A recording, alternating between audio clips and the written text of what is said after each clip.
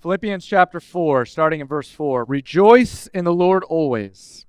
I'll say it again. Rejoice. Let your gentleness be evident to all. The Lord is near. Do not be anxious about anything, but in every situation, by prayer and petition with thanksgiving, present your requests to God, and the peace of God, which transcends all understanding, will guard your hearts and your minds in Christ Jesus. Don't be anxious about anything.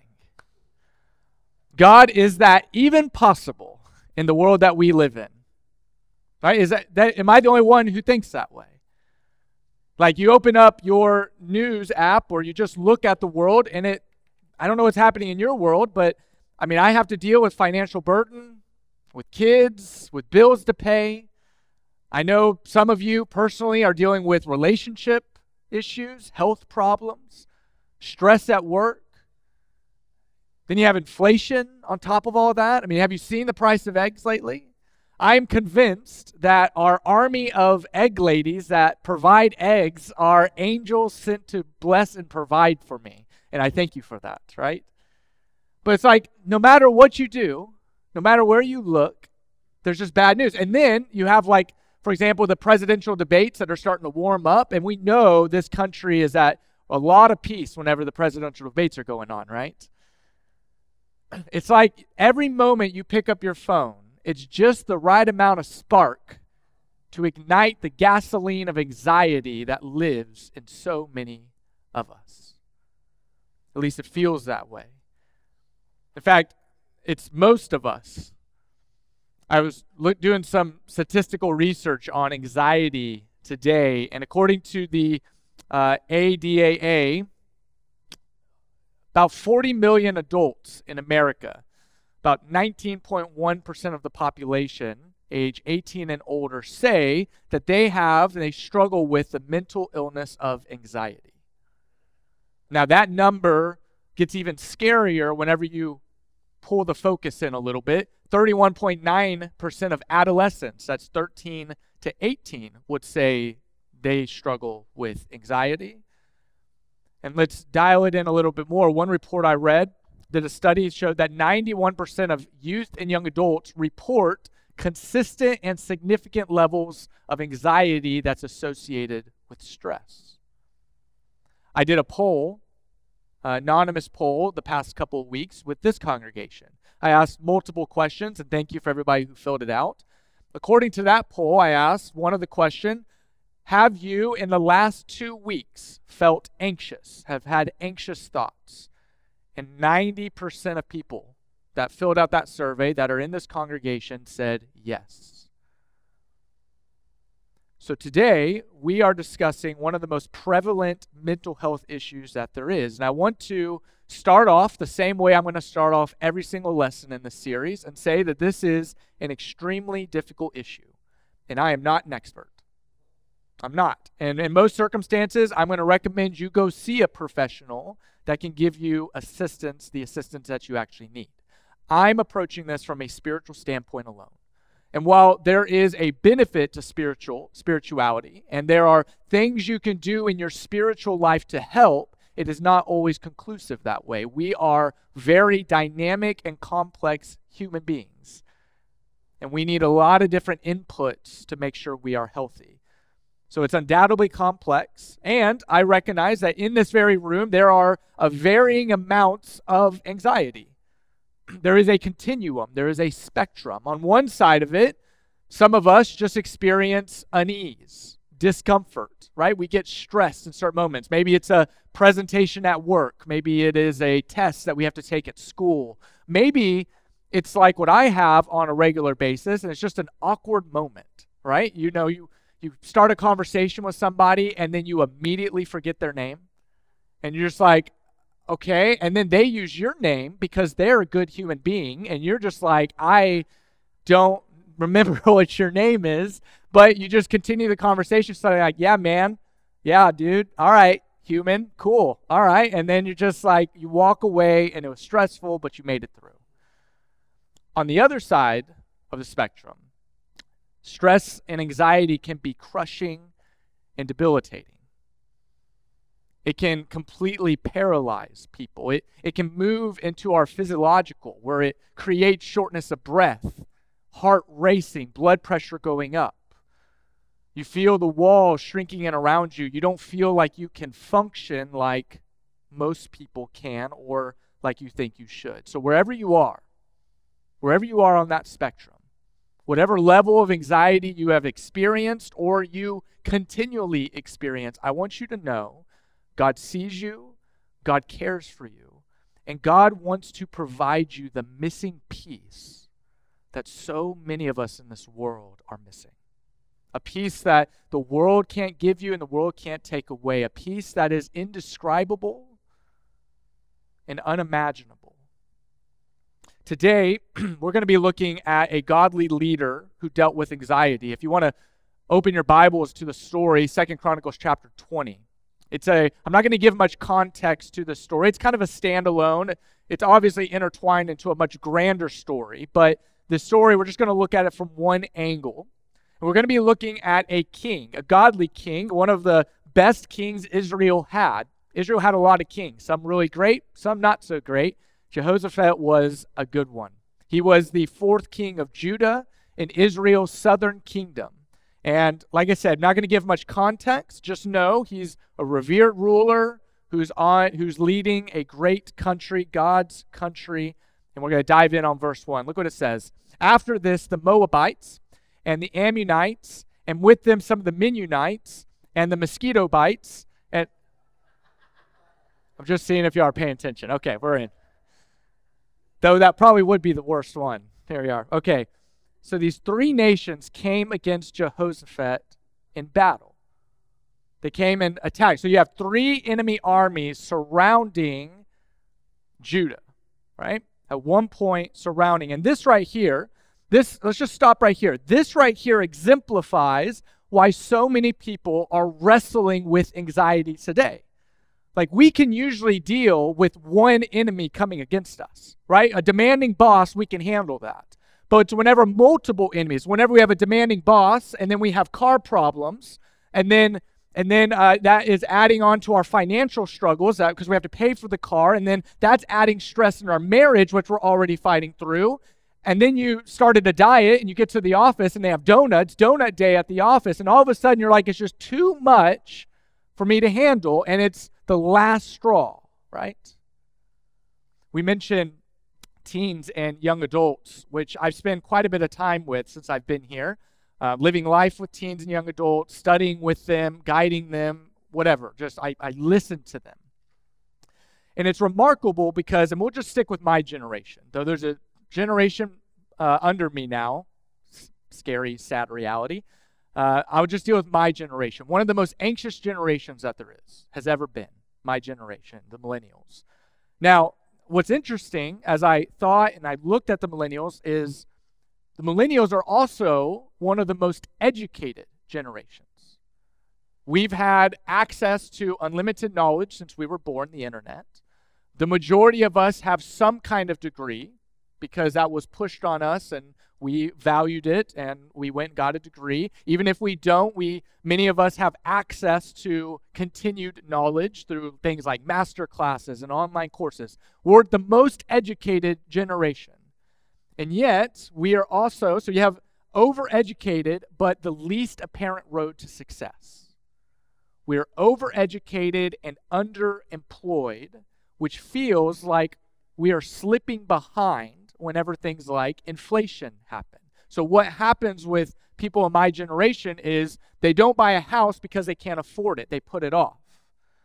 They don't get married because they haven't been taught, and they have a lot of other inputs that are pushing against having meaningful relationships, and so they postpone marriage. And they keep falling further and further behind, and they wonder, the real question my generation is asking themselves is, can I even catch up?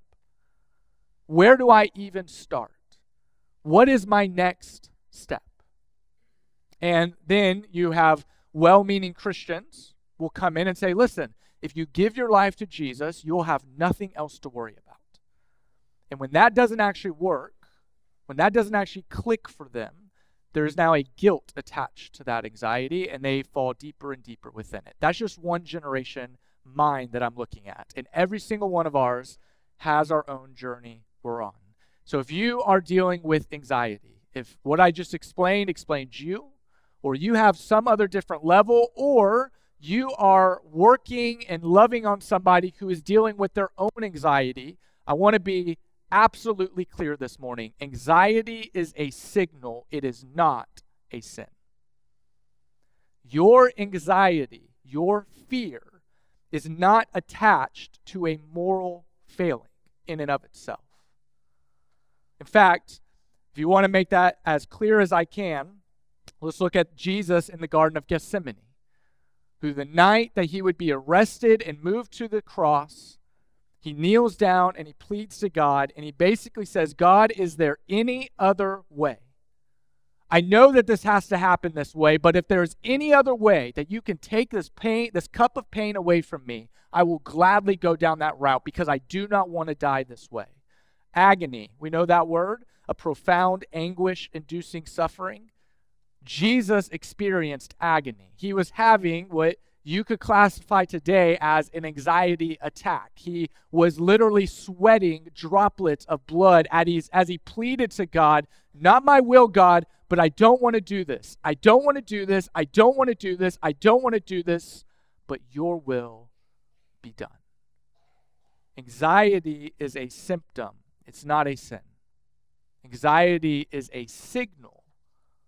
It is not a sin. For example, let me give you a little practical example of this. We were driving the boys to school one morning last week, and on our dashboard, a blinking light went off. Now, we're a one-car family, so when a blinking light goes off in the car, it's a big deal. It's like, okay, how is my life going to change this week with our car in the shop, right?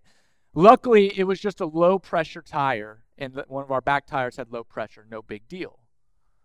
Now, my car didn't do anything wrong.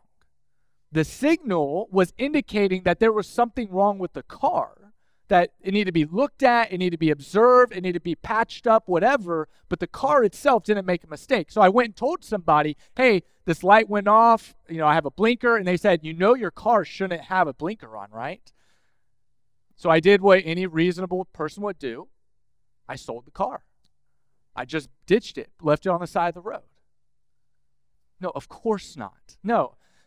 It was a minor issue. I went and I patched it. If it was an issue that I couldn't fix myself through intervention, I would find somebody who was trained who could help me. And in the same way, if you're experiencing anxiety, there is nothing wrong. Your car didn't do anything wrong. You didn't do anything wrong. It's an indication that just something is wrong. It's not a sin. It's a warning sign. And this morning, I want to give you 3 things that you can do when that blinking light goes off in your dashboard. Now, I'm just taking this from a spiritual standpoint. These are 3 spiritual moves that you can make. We're going to read through the story of Jehoshaphat, what he did as he's being surrounded by enemies. And I'm going to give you 3 things that you can do when that warning sign goes off. The first one is it's time to pray. It's time to pray. First and foremost, it's time to go to God, to seek God, to give our worries up, to cast them to God who can actually give us a solution or some kind of answer attached to it. Look what Jehoshaphat did in verse 3. So he's surrounded by enemies, and the text is pretty clear. Jehoshaphat was afraid. He was terrified. Another version I read, he was alarmed. You could say he was anxious, as you would be if you're surrounded by 3 enemies that are trying to destroy you and your people. So what does he do? He sets his face to seek the Lord. His first instinct is, I'm going to start looking at God. I'm going to pray to God. I'm going to look for God's guidance. God, show me what to do. And then look, then he orders and proclaims everybody in Judah to do the same thing. The enemy's not just coming against me, the enemy's coming against us. So all of us need to participate in looking to God and praying to him for our deliverance. Anxiety for Jehoshaphat wasn't a sin, it was a signal, and it was telling him it's time to look to God and it's time to pray about the situation. And I want to show you what was his prayer. Because it's a powerful prayer. It's a prayer that many of us today forget that we can pray this way too. We'll start in verse 6, and then I'll skip down to verse 9. Here's Jehoshaphat's prayer. O Lord, God of our fathers, are you not God in heaven? You rule over the kingdoms of the nations. In your hand are power and might, so that none is able to withstand you. And then check out this power. Look at this prayer, verse 9. It reminds me of Shadrach, Meshach, and Abednego in Daniel. If disaster comes upon us, be it sword, or judgment, or pestilence, or famine, whatever it is, God, we will stand before this house and before you, for your name is in this house. And we will cry out to you in our affliction. And look at this faith. And you will hear us, and you will save us. Did you know you can pray like that? When you're feeling anxious, when you're feeling overwhelmed, when you don't know what to do, you can cry out to God like that. You can make it sound fancy. Oh God, Lord of our fathers, if you want. Or you can do what I do and just, what are you feeling? Help. Help. God, I don't know what I'm doing. God, I am scared. God, I am worried. God, I don't know how to deal with it. God, why is this happening to me? I feel desperate. I feel alone. I feel like I can't get out. Whatever your prayer is, whatever you're feeling, you turn to God, you look to Him for guidance, and you just give it to Him. Because something happens when you pray. Something happens. Now, obviously, I think we know something happens, it touches the heart of God, and God works through our prayers. But something else happens too, you may not know about. Something happens to our body, our brain. I'm going to show you a research study I found from Dr. Carolyn Leaf. She's a Christian author. And then I went to her website and looked at her biography, which was a mistake because it made me feel puny. Here's what her website literally says. She says she is a speech-language pathologist, a cognitive neuroscientist with a BSc, a master's, and a PhD in communication pathology and logopedics. I don't even know if I'm saying that one right. With a focus on cognitive and metacognitive neuroscience. I'm going to shoot straight with you. I have no idea what she does. My website literally says husband, pastor, father. That's it. That's all I am. Clear as day. Here's my point. She's extremely smart, and she did this study, and here's what she discovered. I'm going to just read it to you. She said, it's been found that in 12 minutes of daily focused prayer over an 8-period time can change the brain to such an extent that it can be measured on a brain scan.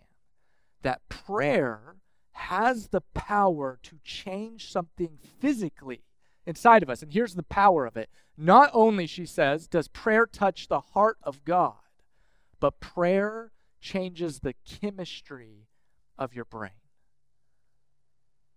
Let me tell you why that's good news. My brain is not fixed. That's what it tells me. Like, my brain will often go somewhere it's not supposed to go, and it likes to just sit there and rest. But what the science that she found, what her studies found in demonstrating, is that the brain can change. It can be molded, it can be modified, and there's a term in science to this. We talked about it last week. It's neuroplasticity, right? It's the molding and the shifting and the changing of our brain. Essentially, the more you think about something, the easier it is for your brain to get to that thought. Think of it like driving through a cornfield, right? The first time you drive through that cornfield, it's going to be a little tough. You're not going to know where you're going. Maybe you'll end up. But the more you drive on that route through that cornfield, eventually it's going to wear it down until it's as clear as a highway. Whenever you think a thought, you are creating millions and millions and billions of neural pathways to that thought.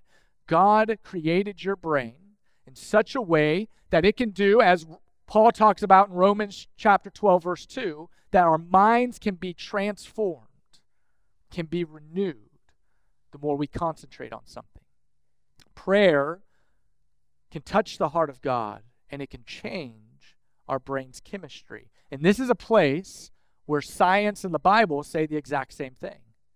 That word anxiety in most places in Scripture, it's translated to the word myrmimno. I know. Yeah, say it with me. Come on. Mirmnimno. Try it. Mirmnim. There's an M and an N right next to each other. That makes that mirmnimno. It feels like you're chewing on something, like you're ruminating on something in your mouth, and that's pretty much what the word means. It means to dwell or to ponder on fearful and anxious thoughts. It's this image of meditating on the negative. In other words, Scripture is telling us many of us, not all of us, many of us are training our brains to be anxious. We're training it. That's what we're doing. We're ruminating, we're rehearsing, we're training our neural pathways to focus on what is negative. Now, thinking about all the things that can go wrong, that's a completely natural thing to do. Everybody does it. You're not wrong and you're not bad if you do that. We all do it. Prayer, though, is supernatural. It's natural to think about all the things that can go wrong. It's not natural to pray. And prayer is the thing that breaks that cycle. It breaks the cycle. Because we don't have a spirit of fear. God didn't give us a spirit of fear. He gave us a spirit of power and love and... Come on, church. God didn't give us a spirit of fear. He gave it a power and love and sound mind. Sound mind. Prayer breaks the cycle. It doesn't just touch the heart of God. It changes your brain. It's not a sin. You are normal if you feel anxious. It's a signal. Take it to God. Take it to God. Take it to God. That's what Jehoshaphat does. And he prays. He prays this real, raw prayer. Reminds me of Heman's prayer in Psalm 88 that we talked about last week. I mean, look at his prayer. Verse 12. For we, God, we are powerless against this great horde that's coming against us. We don't know what to do. And there's a lot of people in this room who can pray that same thing. I don't know what to do. I'm at such a loss.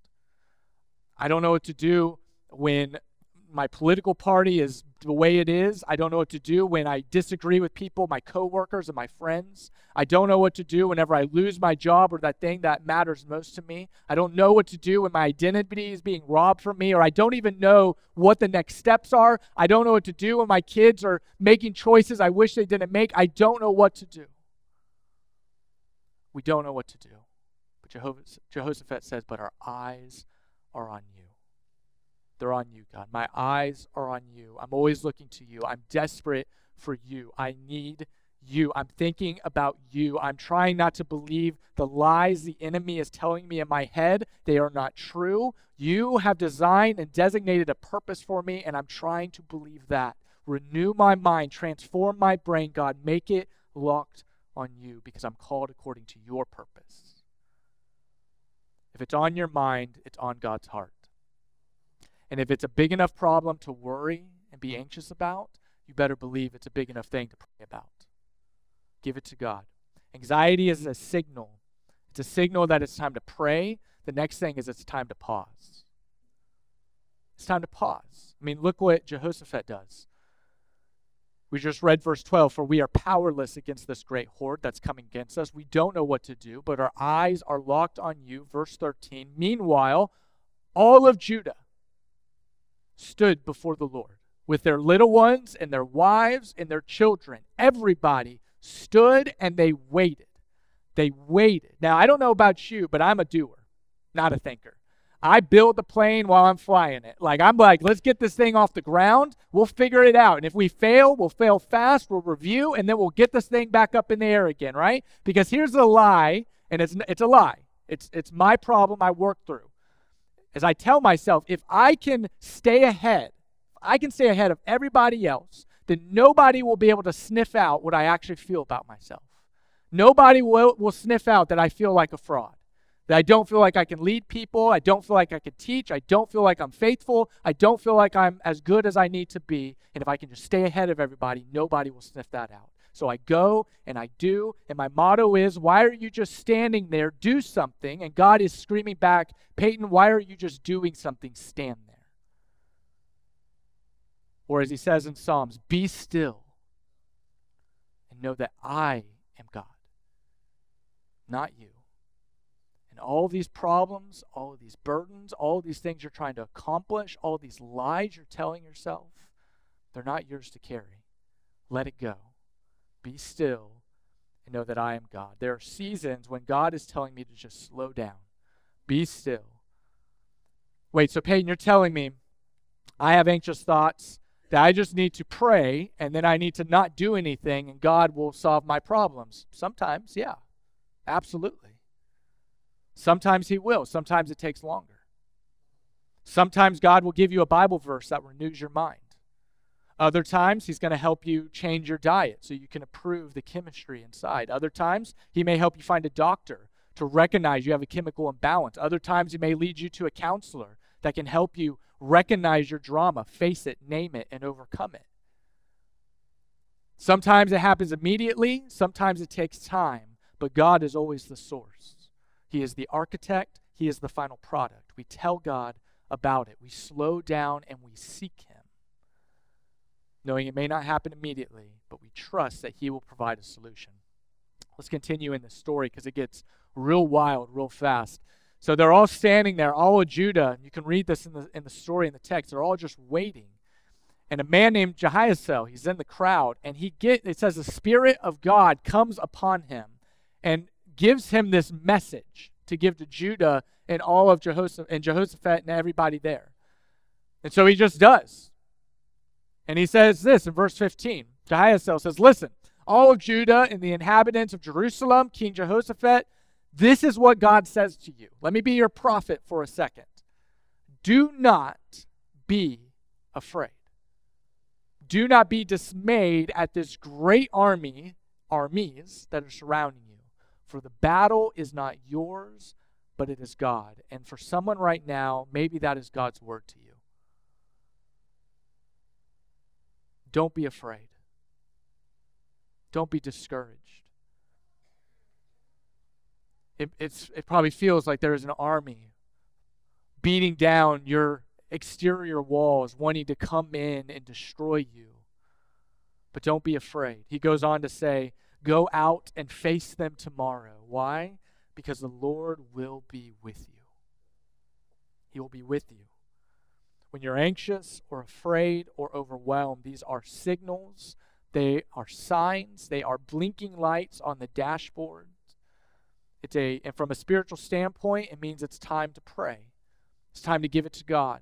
It means it's time to pause, to stop trying to find all the solutions yourself, to actually seek God in it. And then finally, it's time to praise. And this is the last one. Watch how this story ends, because it's absolutely bonkers. So Jehoshaphat, he prays, right? He says, God, we believe in you.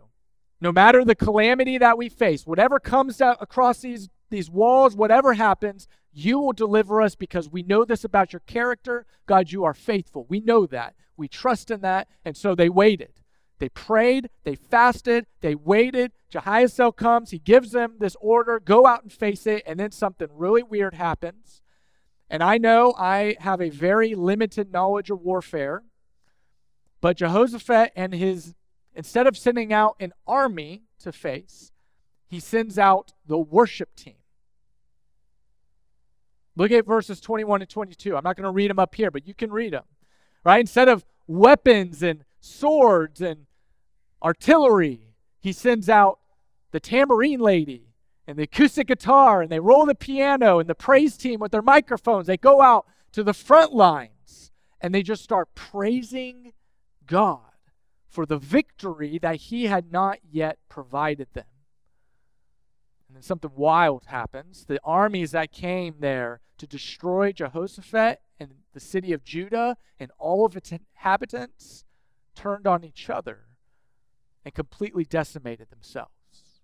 In fact, it was such an event, it took them 3 days to get through the bodies. Here's my point.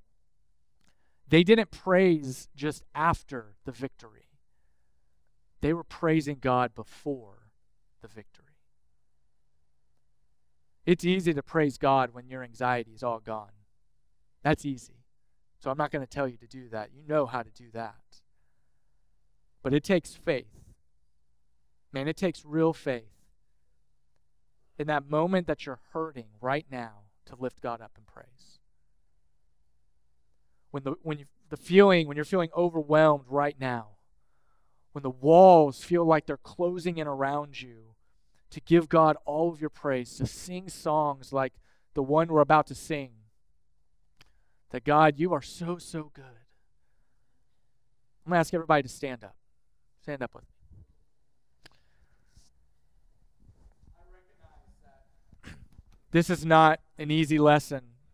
And there are many people here that are struggling in ways I can't imagine. And the only thing I can give you from a spiritual standpoint are what I know to do, because it's things I've seen work and have worked in my life, is give it to God. Give it to God. Whatever the pain is, whatever the worry is, trust that God is big enough to handle whatever is hitting you right now. Pause. Stop. Stop looking for solutions right away. Seek God and His face. And even as that pain is hitting you and hurting you, seek to praise Him. 2 Chronicles 20, 29 and 30 says, "The fear of God came on all the surrounding kingdoms when they heard how the Lord had fought against the enemies of Israel. And the kingdom of Jehoshaphat was at peace, for his God had given him rest on every side."